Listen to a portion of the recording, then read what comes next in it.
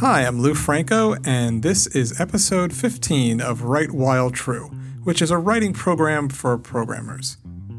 If you follow it literally, you'll be in an infinite loop of writing. But I mean program as in a training program, so in each episode I'll challenge you with an exercise that'll help you build a writing habit. This is season 1, which is about foundational exercises. Listen to Write While True at your desk, and when it's over, start writing. I've been programming since I was 13, and I've done it as a career for about 30 years. I identify as a programmer in a very deep way. I do it nearly every day, and it brings me joy. I started running around 2005, and I did it on and off for more than a decade. I was never able to make it a big part of my life. I did a few races every year, but I wasn't really a runner. But 2 years ago, I did a few things to take the practice of running more seriously. The first thing I did was to join a coached running group. Having some accountability and a training program made by an expert certainly helps. But another tactic I used was to combine my programming identity with a nascent running identity. My coach, Holly, assigns me several programmed runs every week. They're of the form: warm up for 15 minutes, then do 6 times 3 minutes at a 5K pace with a rest interval of 2 minutes in between each sprint, and then do a 10-minute cool down. There are a few different patterns. When I started, I would memorize the workout, and then I just would use the Apple Workouts app and just watch the time or distance and adjusted my pace at the right time. But after Apple introduced SwiftUI for Apple Watch, I made Sprintomat. It's an Apple Watch app to guide me during these runs. It has template patterns that you can customize, and then buzzes or dings my wrist to let me know to start a sprint, a rest, or whatever's next. It's free on the App Store, and if you run program sprints, I think you'll like it. It makes my workouts better, but also it's helped turn me into a runner. I want to run more to test my app, and I want to program more to add features to help my runs.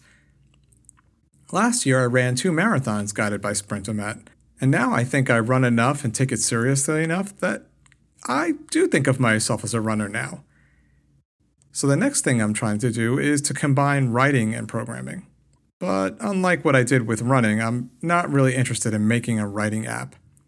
But I do want writing to drive programming and programming to drive writing, so I'm taking on projects that involve both. This podcast is part of it. I also blog about programming every day on loufranco.com and write iOS tutorials on Appomat. Appomat itself is made with Django, and a lot of times while I'm writing, I come up with features that would make the site better.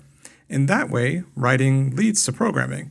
And I have a bunch of watch lessons on Appomat that have code samples taken from Sprintomat. So programming led back to writing, and it goes full circle, round and round. And last month, I wrote about personal finance, and that led to a Python script to help explain savings rates. And then I wrote about the script itself, and round it goes. And I make this podcast, but I want to self-host the MP3 file. So I learned how to do that with S3, and I wrote my own way to get analytics. So podcasting led to programming, and then I wrote up a blog about that program, so it led back to writing. And now I'm telling you about this on this podcast.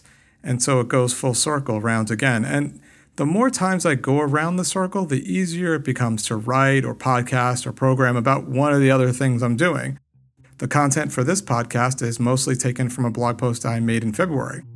Back then, I just said that I should come up with some way to combine programming and writing more, and this podcast is the result of that thinking. In my intro, I asked you to listen at your desk, ready to write when I'm done speaking, but first I want to thank you for listening so far.